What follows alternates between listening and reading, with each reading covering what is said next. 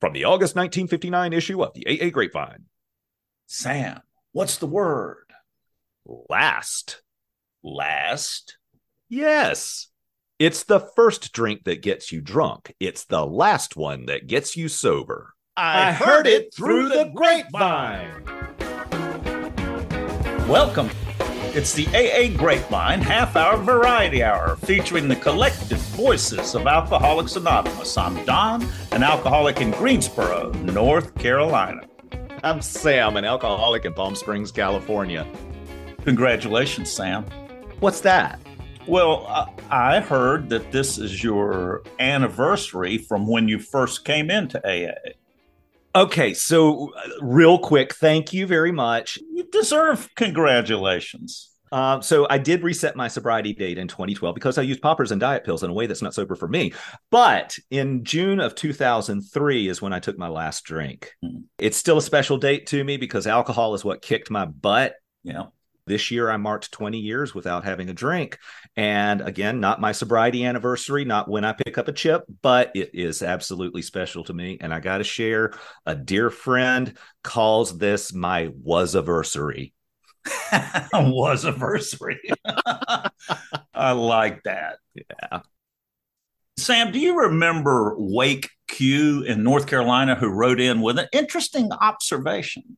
Yeah, he noticed that the first step starts with powerlessness and the traditions end with anonymity. Step one, we admitted we were powerless over alcohol, that our lives had become unmanageable. And tradition 12, anonymity, is the spiritual foundation of all our traditions, ever reminding us to place principles before personalities. So this idea of surrendering my ego must be very important. I think so. Because also in the concepts, the surrender of the ego is in concept 12. For those who haven't read them, the concepts are about how our society is organized. Yeah. There's a line in 12 that says, quote, that none of the conference members shall ever be placed in a position of unqualified authority over any of the others. So I think that ties in too with this whole idea of surrendering the ego, that I can't live in the world pushing my personality on people. And when I first came in, the whole, although I do push my personality on you a little, I couldn't. I saw your face when I said that. But when I first came in, frankly, the idea of powerlessness made no sense whatsoever to me. It sounded like complete defeat. How am I going to live in the world completely powerless? And then to discover that actually gave me the ability to sort out the things where I can be effective and the places where I can't be effective. Instead of fighting, spinning my wheels in the parking lot on things that I don't have any control over, I surrender those things to my higher power. And then the places I can be effective, then I'm effective. And that ties in with anonymity being the spiritual foundation of, I've just got to surrender my ego as much as I would like it. You or I, Sam, cannot become the leaders of AA. Speak for yourself, Don. I know you're working on it. Use I statements, Don. That's how we share in meetings. And then in concept 12, at the level of service, I've heard a DCM and a delegate talk about not having an opinion, going to meetings to hear what people are saying and not bringing my opinion and putting it forward. That's like, to me, an impossible level of surrender, you know? So, serving as a delegate to the General Service Conference, it is so incredibly humbling to think about carrying the collective group conscience of all of the meetings in my area. We have a pre-conference assembly. We get to hear from all of these GSRs, and they've taken the agenda items to their groups and they've talked about stuff. And we just get to hear, what their groups talked about and how they felt. And by the end of the weekend, that group conscience is very clear. To get to be one of just a few people in the 73-year history of the General Service Conference who've had the opportunity to be a delegate, it is It is just amazing to remember how and why, I got to be there. How does it tie in with the spiritual aspect of surrendering and powerlessness? I think some of the spiritual nature of it, humility and anonymity, is that we do this for 2 years. We go to our first conference, we go to our last conference. I am trying to just let go of everything that I think is necessarily best for Alcoholics Anonymous and try and do, at the conference, what is best for AA as a whole. Going along with the group conscience is really important. There are decisions that get made at my home group that I might not be in favor of. And I go along with them, because I trust that the group conscience might know better than me. And, and that is true for the decisions that we make at the conference. I go along with the decisions that we make. And sometimes I don't even know what the right thing is until it's happened. And then, everything becomes like abundantly clear that this was the best path for us. Wow. This makes me think of something. Choose your battles wisely. Now, first, I took that as pick the ones you can win. And then later on, choose battles that are worthy of the battle. Now there's yet another evolution of that understanding, and that is there may not need to be a battle simply because I might not be right. Yes. I always kind of come back to, would you rather be right or happy? Yeah. That was something I heard when I was a newcomer. This last spring, I had all the feelings about, what was going to be the best thing to do at the conference. And, by the time that we closed the conference, I was really good with the decisions that we had made. That's being open and generous to everyone else to allow my mind to be changed. And, that doesn't have to come from an experience in general service. Mm-mm. Now, general service has absolutely colored my experience of sobriety and being out in the world. It can show up at work on a daily basis. I'm on my HOA board. It shows up there. Yeah. Absolutely. It carries into my professional career, how I interact with people, how I interact with my coworkers. I think through all of our opportunities to be of service in some way in Alcoholics Anonymous. And I absolutely believe that we find the service that fits.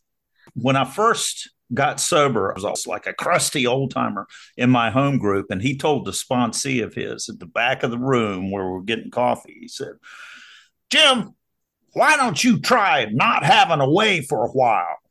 And I thought, what is he talking about? Not having a way but then to find out that this is the thread that runs through all of AA. Just try it. Oh, I'm just chuckling to myself right now. And now I'm going to share it with everyone else, because one of the things that I love that you love is I'll allow that, which allows you to have your way, even if you're letting go. Yeah, you can let go, still have a way, and not fight. Sam, who's our guest today? Well, Don, today's guest is Jen D. from Magalia, California, who's been on the podcast before answering an Ask It Basket question. We wanted to get to know her story, so we invited her back. And since she's a podcast pro now, we'll dip into the Ask It Basket again. So that's who that was talking. Yeah. We'll get to know more about Jen in a moment. All right.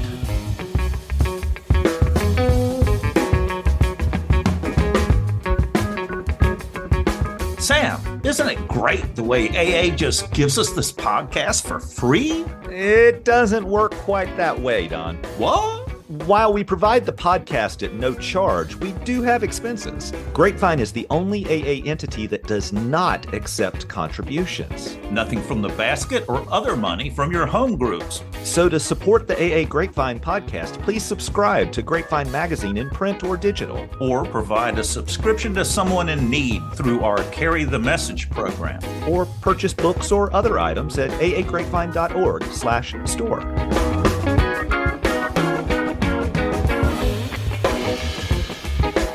Hi, everybody. My name is Jen, and I am an alcoholic, and I am incredibly grateful to be here with you guys today. This is an absolute privilege to get to be of service to Alcoholics Anonymous.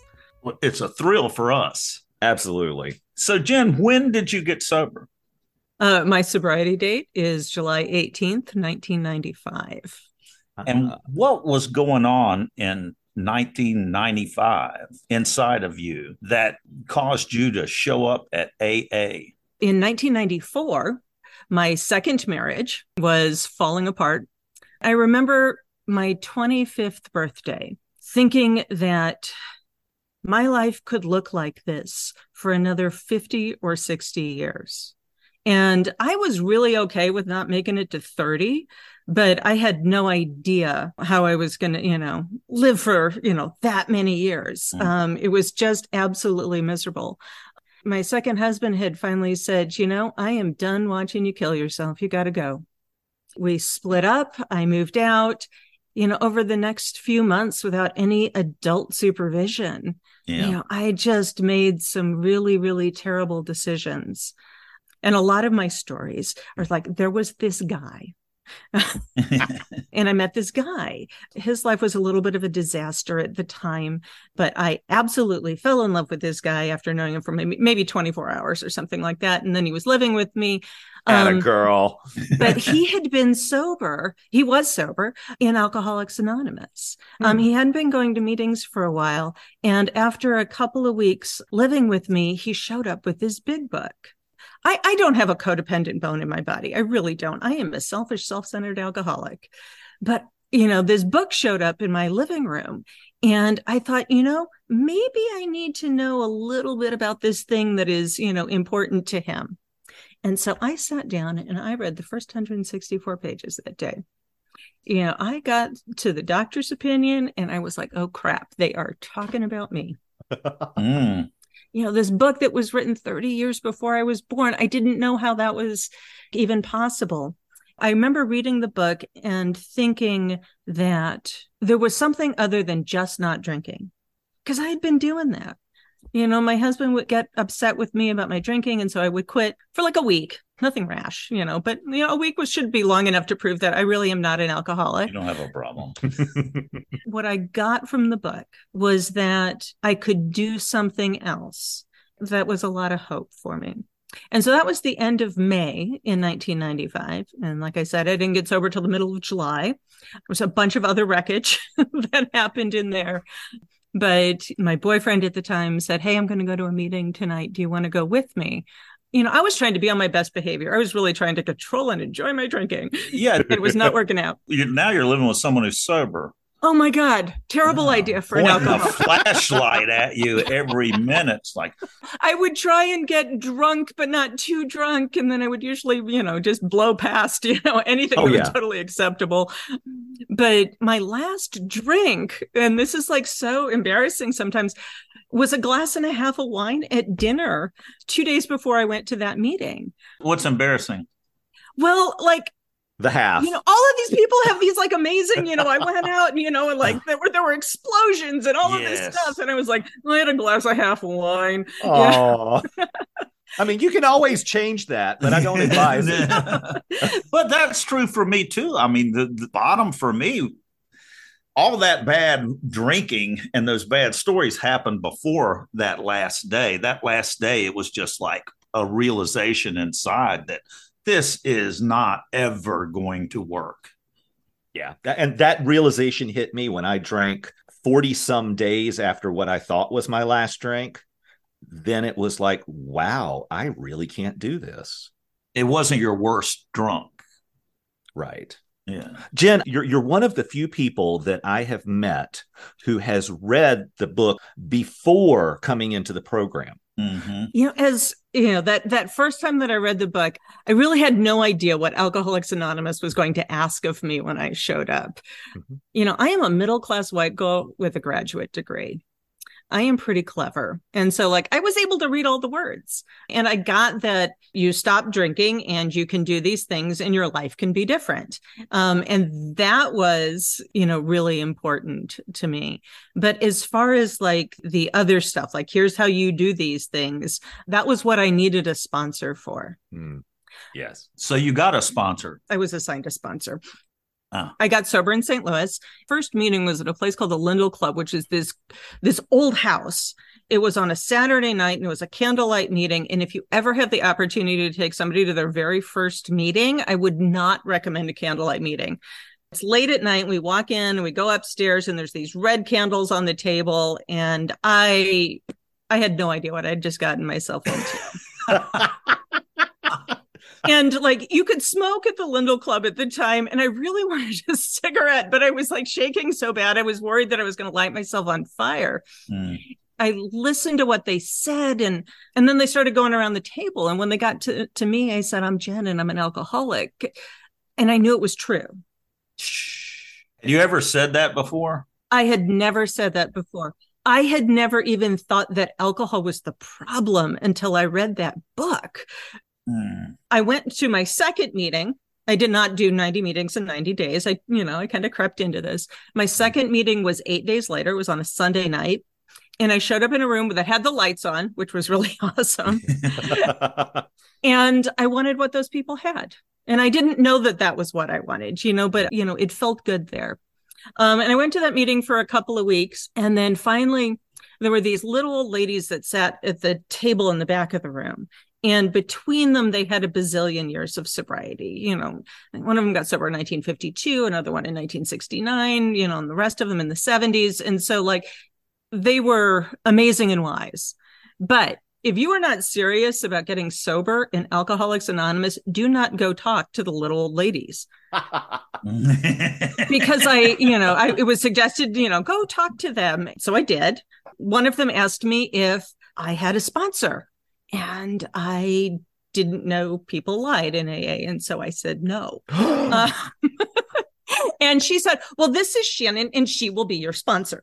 So far, you've made 3 huge mistakes that have ruined your drinking. Mistakes. You read the book, Alcoholics Anonymous.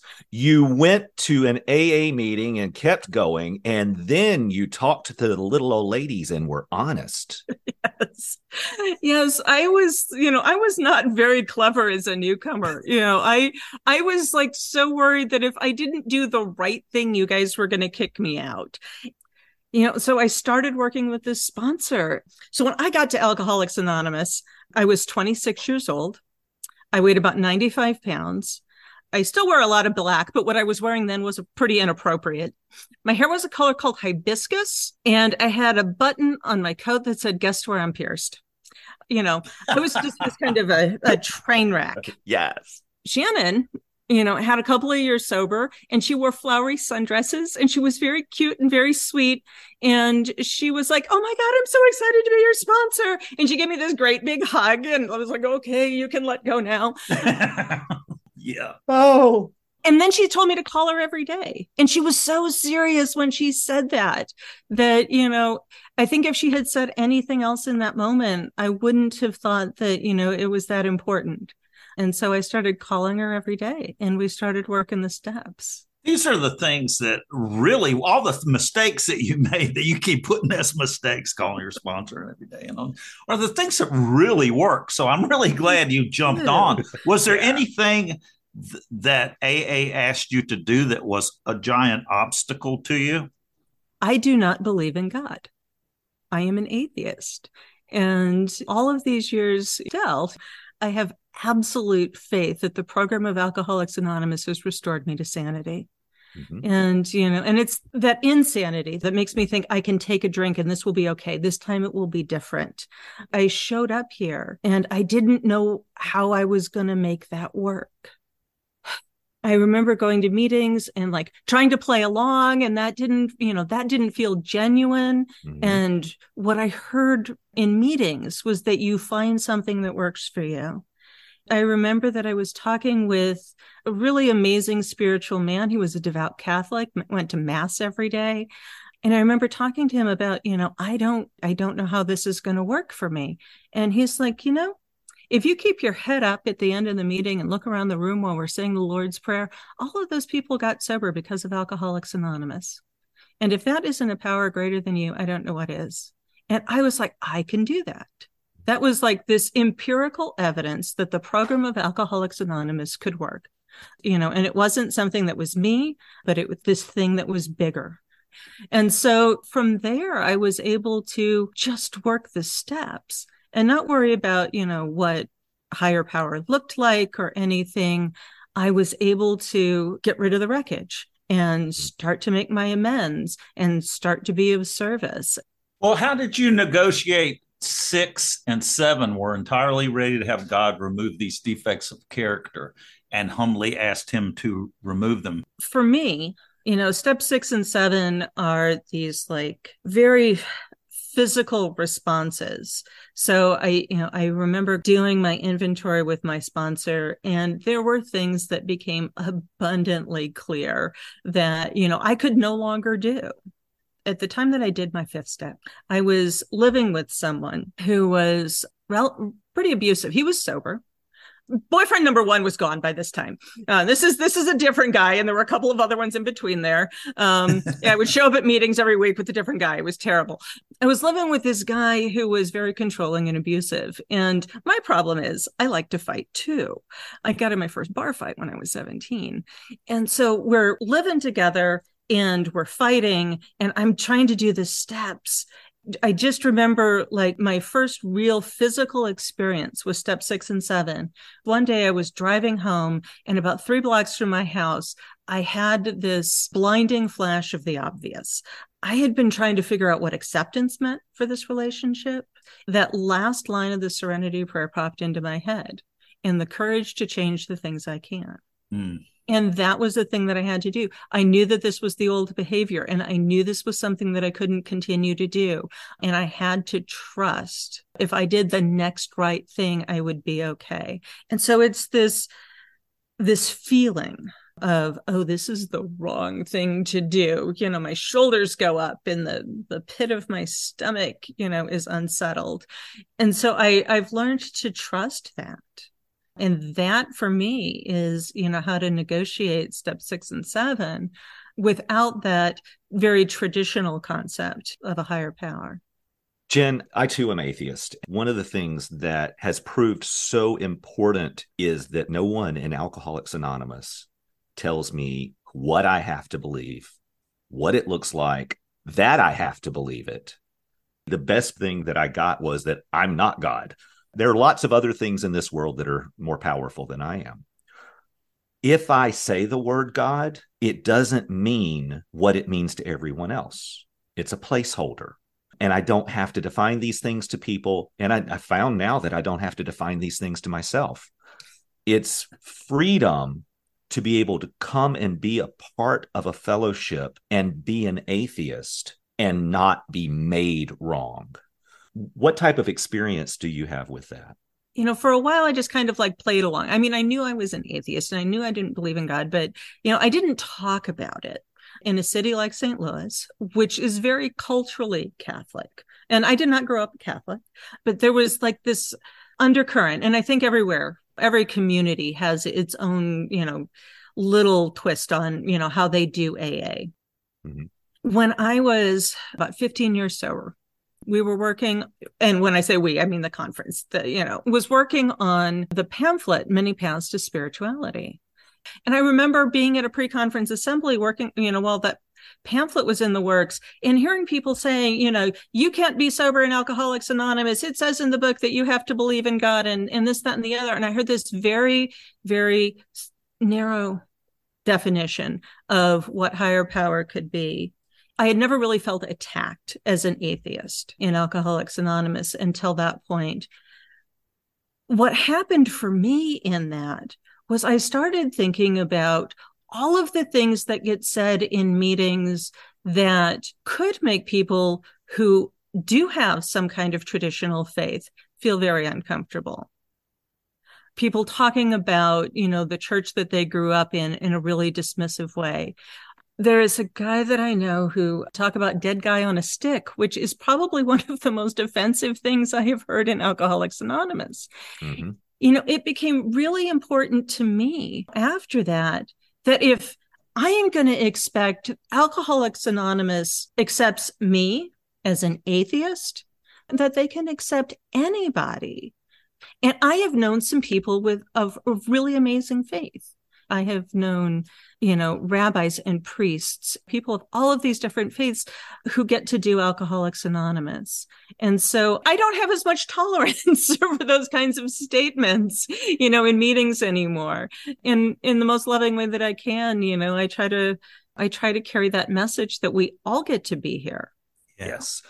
There's no room for us to be bashing anyone. No. There are many paths to spirituality. Absolutely. That pamphlet, Many Paths to Spirituality, can be found at aa.org.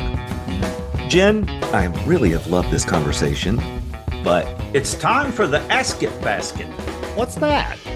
That's the name Bill W. gave the basket that was passed around for questions. We want your questions for our guests. General recovery questions, newcomer questions, AA history. Got a question for the Ask It Basket? Go to aagrapevine.org and click on podcast. And now let's dip into the basket. We received a question from Cindy in Florida. Hi, guys. I love your podcast. My mother recently started recovery in AA and is just under 90 days sober. How can I, as her adult child, support her in her recovery? Keep up the great work. Thanks, Cindy. Take it, Sam. Well, so you may find that going to a meeting of the family groups of Al-Anon or an ACOA, an Adult Children of Alcoholics meeting, would be useful to you, or even just looking at their website can be a great start. And having a little bit of Al-Anon under my belt helps me know what's my stuff and what's their stuff.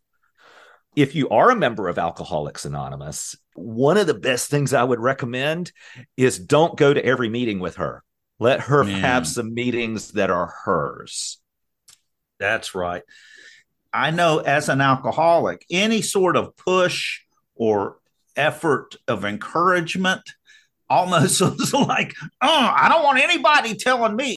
There's something in an alcoholic that just, no, you're not. So the more you can let go, and this is what Al-Anon is about. I went to Al-Anon. I know that I'm powerless over my drinking, and I've learned that in AA, but I did not feel I was powerless over my brother's drinking.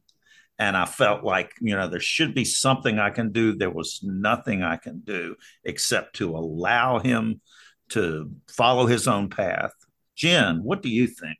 Yeah, one of the things that I have been told multiple times over the years as a parent is, as we get sober and our children grow up and they are on their own path, is that we turn our will, our life, and our children over to the care of our higher power. And that's what I was thinking about, with this question, is that, you can substitute, anything in there, your will, your life, and whoever, over to the care of their higher power, whatever that looks like. Allowing your mom to have her own path in sobriety is going to be so important, because I did not get sober for my husband. This guy who absolutely loved me. I could not get sober for my parents, who were kind of at their wits' end. I had to make the decision that I was going to do this myself, and that I was willing to do the work myself. Being loving and supportive, is great, but giving your mother the space to find her own path in AA is going to be really important. It's a big deal. And try not to have any expectations of what that path will look like. Yeah. It's hard. Yeah. Let go. Well, and that's one of the reasons why it's important to have our own support group. Yeah. Our own network of friends, of people in recovery, in my case, because my husband is also in recovery. But I do my best to stay out of his program. That's his. Yeah. But I need to be able to talk about him. So that's why you come on the podcast and do it to all of our listeners. Thanks, Don. Jen, this has been wonderful. Again, we're going to have you back on a regular basis. Jen, thank you so much for joining us. I have loved it. Thank you.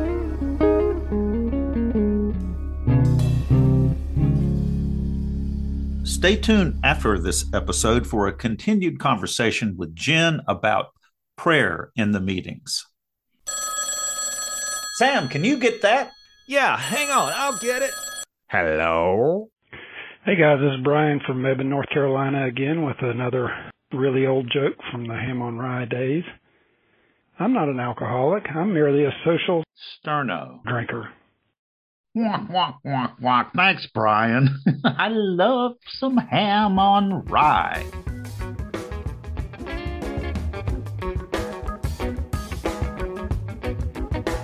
Hi, folks. We need your stories on the individual traditions. Pick one and write about your or your group's experience with it. How has a tradition played a part in your life? How has your understanding of a tradition changed? What is a personal experience where a tradition played a part? Visit aagrapevine.org for guidelines and to submit.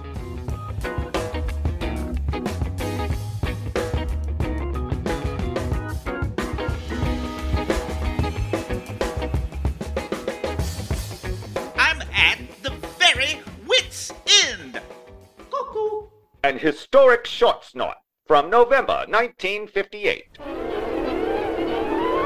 The doctor put away his stethoscope and shook his head. I don't find anything wrong with you, George. It must be due to drinking. That being the case, I'll come back when you're sober.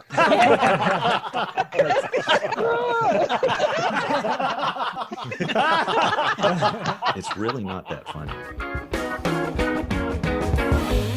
Thanks for joining us. The AA Grapevine Half-Hour Variety Hour is posted every Monday and is produced by AA Grapevine, Inc.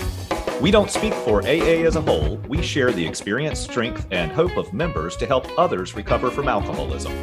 Podcast info, including how to call in, is at aagrapevine.org/podcast. Find AA Grapevine on Instagram and the AA Grapevine channel on YouTube. All things Grapevine are available at aagrapevine.org. If you want to know more about AA, Google Alcoholics Anonymous and your city or visit aa.org.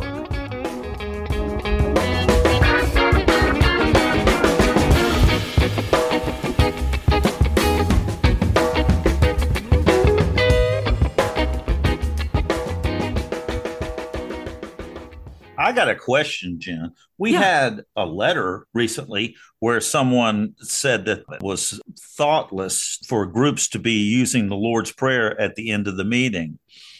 And as an atheist, how do you deal with the Lord's Prayer? You said that you got sober in St. Louis and it was Catholic. I'm sure that the Lord's Prayer was very common in meetings.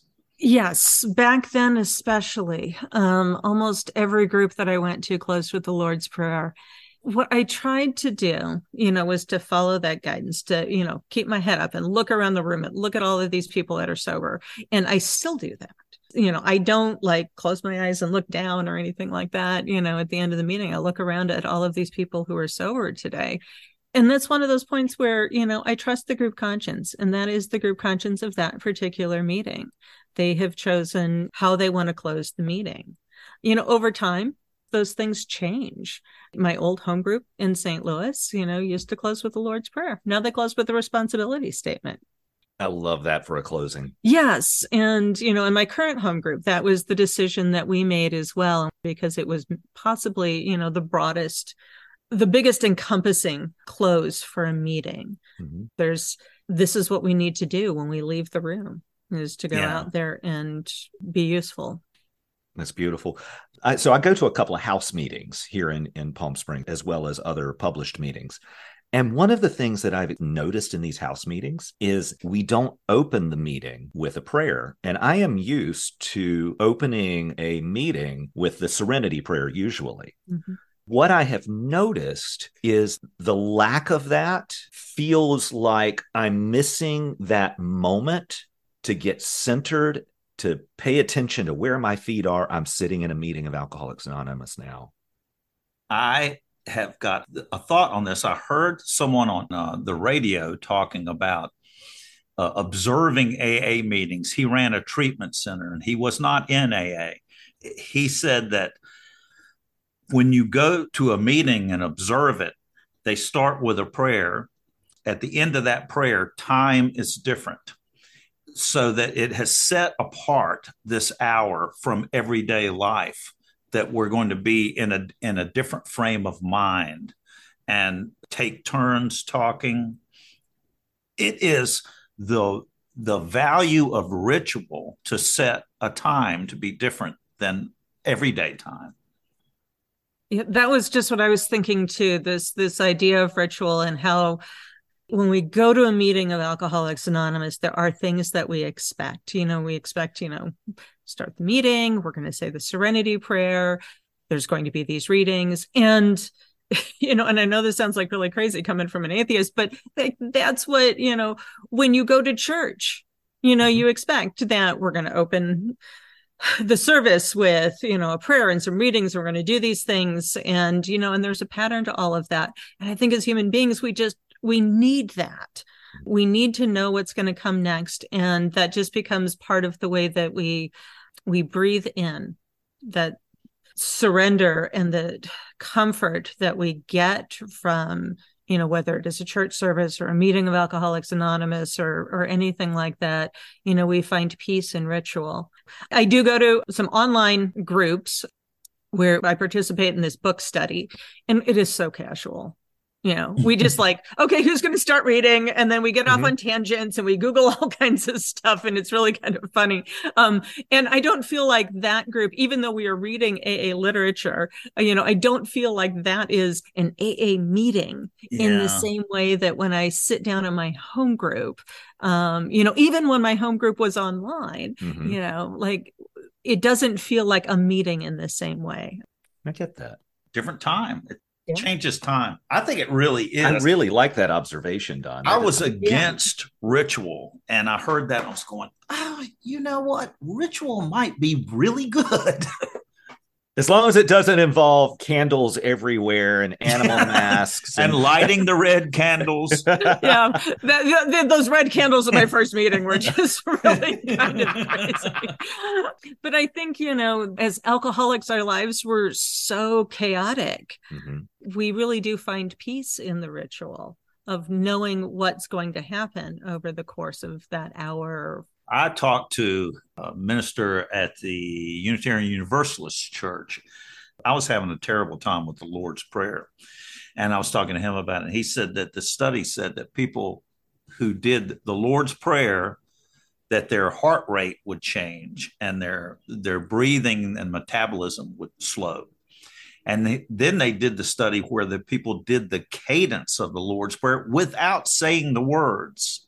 Just the cadence of it, which means the ritual of it had the same effect. Okay, so the cadence is like me holding a cat on my chest and it purring.